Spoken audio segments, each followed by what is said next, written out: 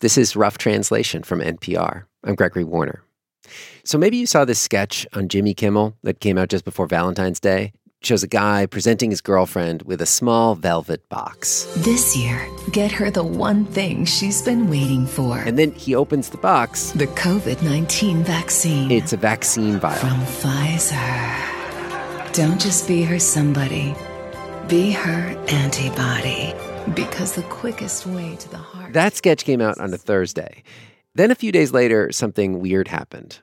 A news channel in Lebanon called OTV ran this clip as though it were a serious pharmaceutical ad campaign running in the United States. Yes, it did. It ran as a serious news story in the main newscast for OTV. NPR's correspondent Ruth Sherlock is based in Beirut.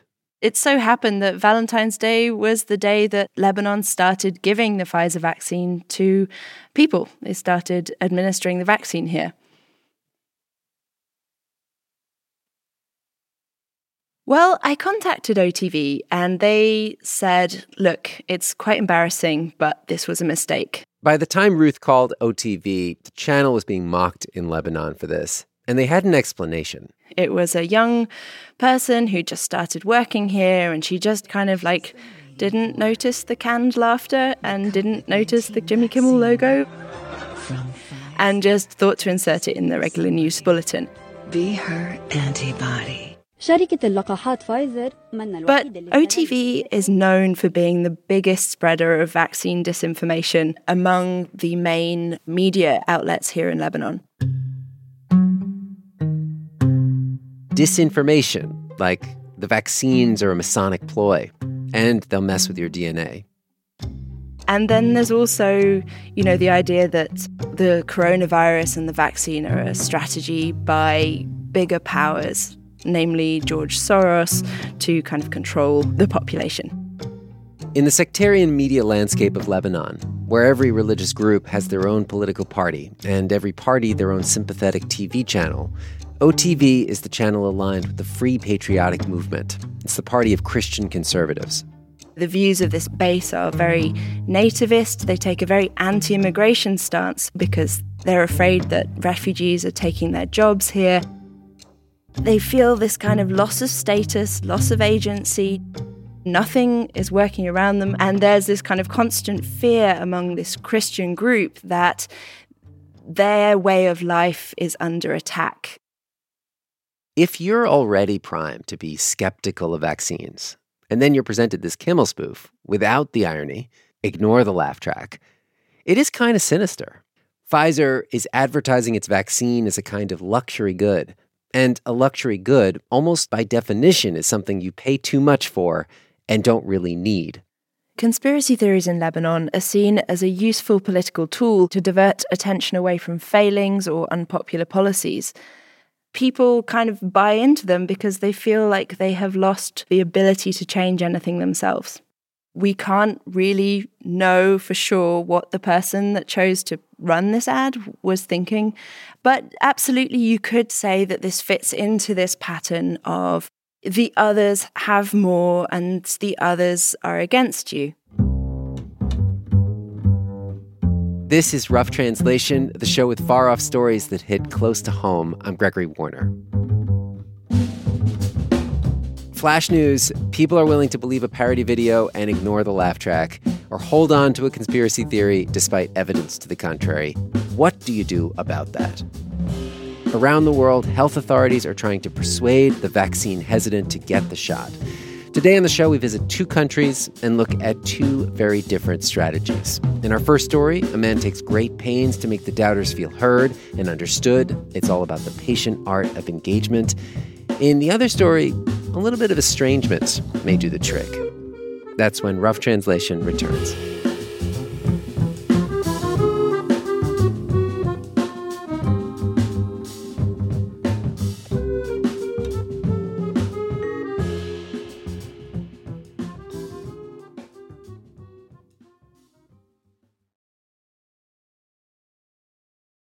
Neuroscientist Kimberly Noble wants to know, if a family gets more money, does it directly impact children's cognitive development? Ideas about the brain. That's on the TED Radio Hour from NPR. We're back with Rough Translation. I'm Gregory Warner. It seems like so often we hear about religious groups fomenting doubt in the vaccine, and we don't hear enough about the opposite. There's an imam in England who's been using his Friday sermons to counter vaccine disinformation. This imam closed his mosque for services weeks before the national lockdown. The sermons are on Zoom. We should not allow conspiracy theories and fake news control and manage us. Let's rely on the experts to guide us, not someone throw something on Facebook or throw something on WhatsApp. Sheikh Nuru Muhammad was born in Ghana. He's been the imam at the Al-Abbas Islamic Center in Birmingham for 4 years. His congregation is mostly Indian, and South Asians in England are among the communities hardest hit by the virus and the most hesitant to take the vaccine. The imam sat down with NPR's correspondent Frank Langfett, both, of course, wearing masks, and he said that some people didn't like him proselytizing for the vaccine. So when I began speaking about it, not everybody was happy. I mean, I must be open. Some people, not everybody was happy. So I told him, no problem. I'm willing to talk to you. You can call me. You can have discussions via Zoom, Skype, whatever. What kind of questions did you get? The first one is, Sheikh Nur Muhammad, is this halal? So halal meaning, is this lawful as per the teachings of Islam or not? People had all kinds of questions for him. This vaccination will change someone's hormones. It will cause damage to our brains. And they really started doing it after the UK approved the first vaccine. That was the Pfizer vaccine back in the beginning of December. Why do we have to go for vaccination? We are here to live and die. So there is no need for this, really. Everything is in the hand of God. Now, some of these were things that Sheikh Nuru expected, but in some cases, I think he might have been surprised who he was hearing it from. Well, I guess the word is hesitant. I was cautious. There's loads of examples where pharmaceutical companies have not played it well. There was a guy I talked to named Murtaza Master. He's a pharmacist. He reads drug studies. And initially, he really didn't want to take the vaccine because it was developed and approved so quickly. And he also cited reasons others in the congregation were skeptical. When you have the systems that's prejudicial, you have some level of mistrust. So I'll give you an example. One person, he said, I've been here 20 years. That's here in the UK. You want me to trust a system where I've worked very hard and I've still not been promoted, and I see others getting promoted, and I feel I deserve that promotion. So it's a general distrust and a feeling that the system overall isn't fair, ergo, I'm not going to trust a vaccine? I'm saying that plays a part in it. There are many reasons, and I don't think there's one answer for it. What was it that persuaded you to be supportive of vaccines? The biggest difference that I must admit was the death in my family. When my mother passed away, it really, the penny dropped. And I think it brings it home that this is real. And the consequence of not being protected is death. Last year, this congregation lost 19 people. This year, so far, 7. So Murtaza came up with this idea that at that point, nobody had tried to turn the mosque into a vaccine distribution center. Why don't we do this through a mosque? The mosque ends up applying to the National Health Service to become a vaccination center. The National Health Service thinks this is a great idea because they realize how important it is to reach congregations like this. And then they open up the mosque's doors. And what they do is they lay out all of this cardboard wall to wall so that people can walk in and keep their shoes on. And they're not taking their shoes off because they're non-believers. And I got to say, this is the first time I've been in a mosque where I kept my shoes on. And they're doing that to protect the rugs. So we embedded, the whole idea was to embed this in a mosque and to attract the people in your community. But the first few weeks, we didn't have that. The first people that actually showed up for the vaccine were outsiders. Yes, yeah. So were you surprised when you started seeing people who were maybe strangers coming into the mosque? I wouldn't call them strangers because our job is to give vaccination to everybody. And it was a real pleasure, actually, to see so many people walking in through a mosque because it was perhaps their first opportunity to actually walk into a mosque. Sheikh Nuru says this decision to turn the mosque into a vac center raised suspicion among some of the congregants. Some also are saying that, no, maybe you guys are getting a lot of money, I said, no. Wait, did some people think you were being bought? Yeah, like us and the executive. We're getting paid to open a center? Yeah. I said, not at all. Never. This is a tricky path. I mean, what he was doing was trying to really, frankly, bluntly save his community, right? But in order to do that, he had to take certain risks. He had to work with the government, and he had to support something that members of his congregation had real doubts about. And so he had to confront that, and he confronted it in a variety of ways. And he decided he was going to start off and just get the jab, which is the way they call it here in the United Kingdom, the first dose himself. When I took it, even I had some close friends who said, why? Why did you rush for it? Should have waited. I said, no. There is nothing to wait about. Did you also know when you did that if it went well, it would convince a lot of people here to get it? Yes. Was that part of the strategy? Absolutely. I mean, people wanted to see the reaction to make their mind. In fact, I remember some trying to touch it. Really? They touched your arm? Yeah. I said, of course, there is nothing, man. Why are you worried? I'm okay. I'm strong. I'm happy. I'm looking forward to receiving the second jab.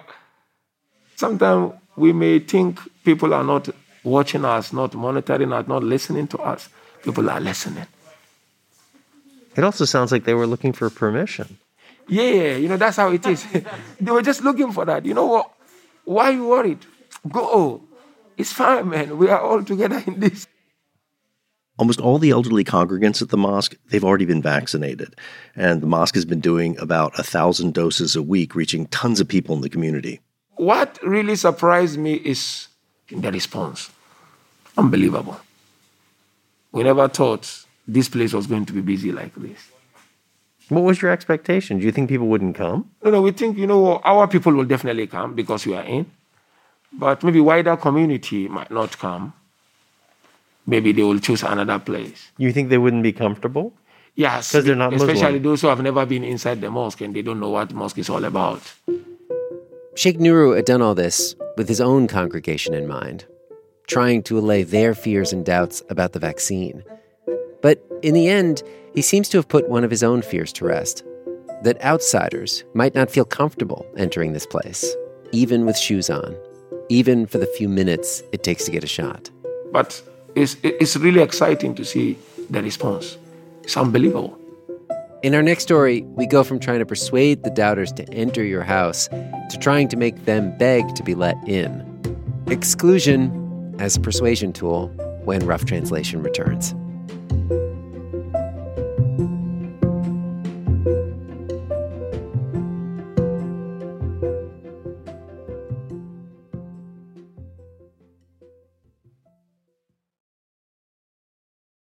On NPR's Consider This podcast, we help you make sense of one big story in the news every day, like how to combat disinformation and conspiracy theories, which pose a real threat to democracy, and what life looks like after you're vaccinated, the next phase of do's and don'ts. All that in 15 minutes every weekday. Listen now to Consider This from NPR.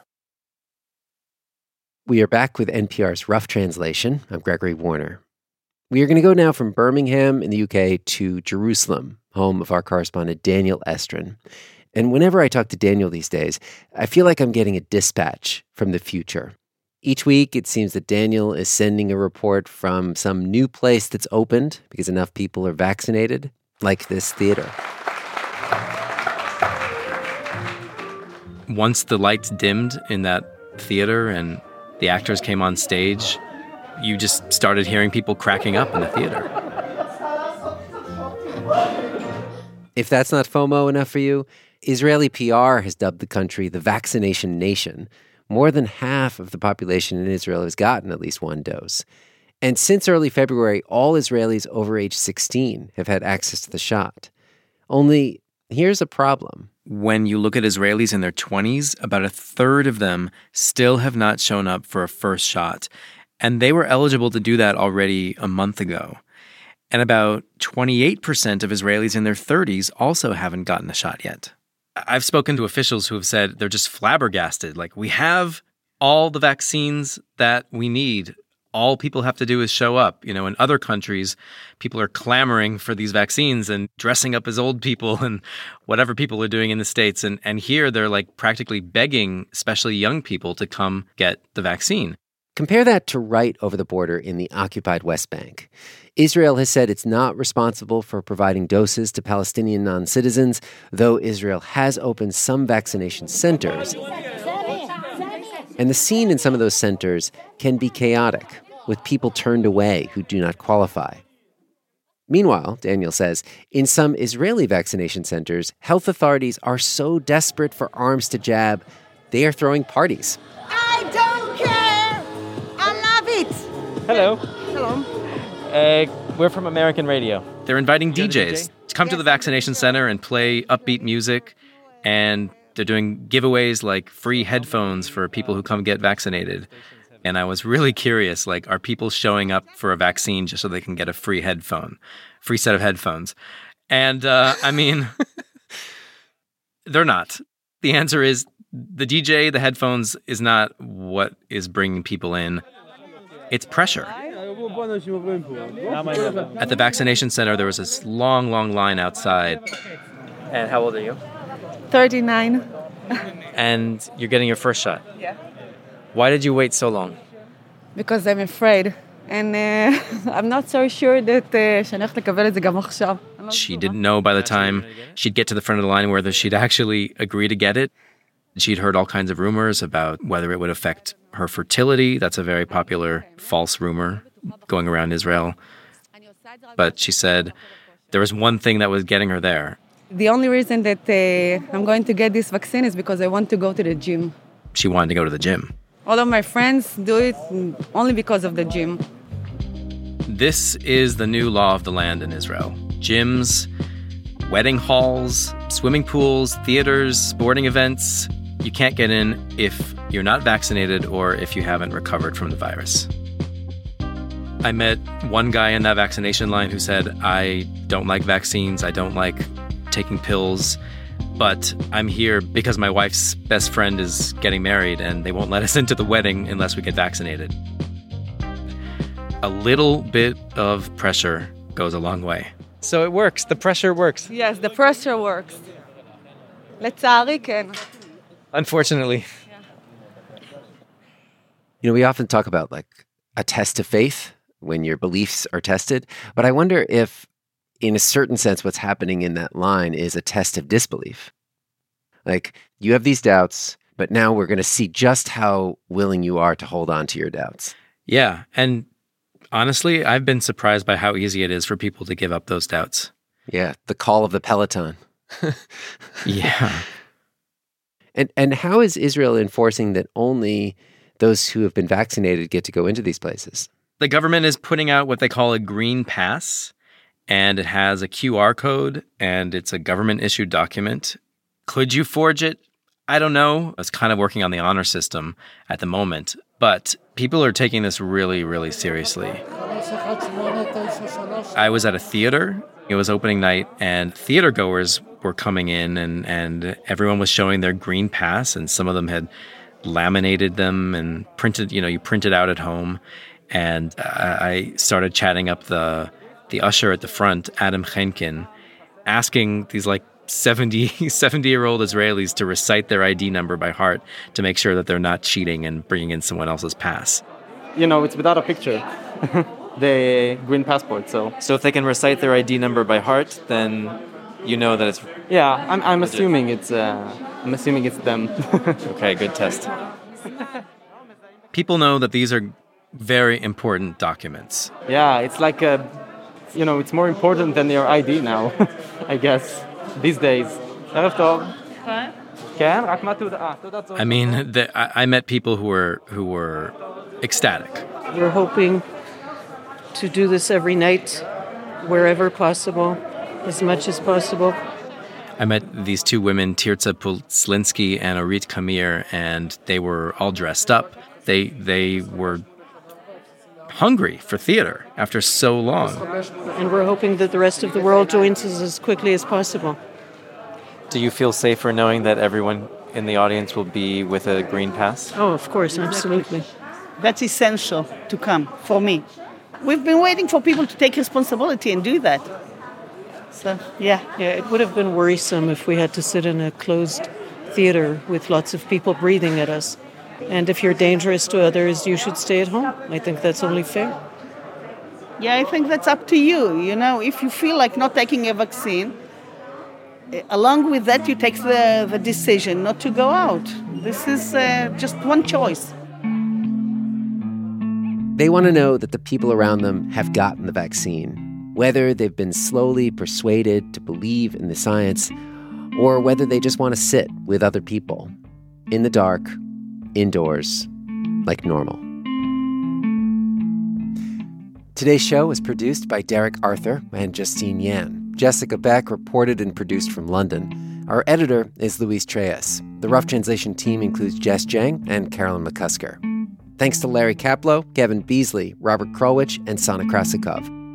We are saying goodbye to our colleague Derek Arthur, who started with us last year as an intern and ends as a lead producer.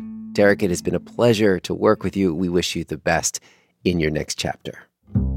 Neil Carruth, Dee Dee Skanke, Chris Turpin, and Anya Grunman preside over our executive committee. Nicole Beamsterboer is our supervising producer. Our theme music was composed by John Ellis. Additional music from Blue Dot Sessions, mastering by Alex Drewenskas. I'm Gregory Warner, back in 2 weeks with more Rough Translation.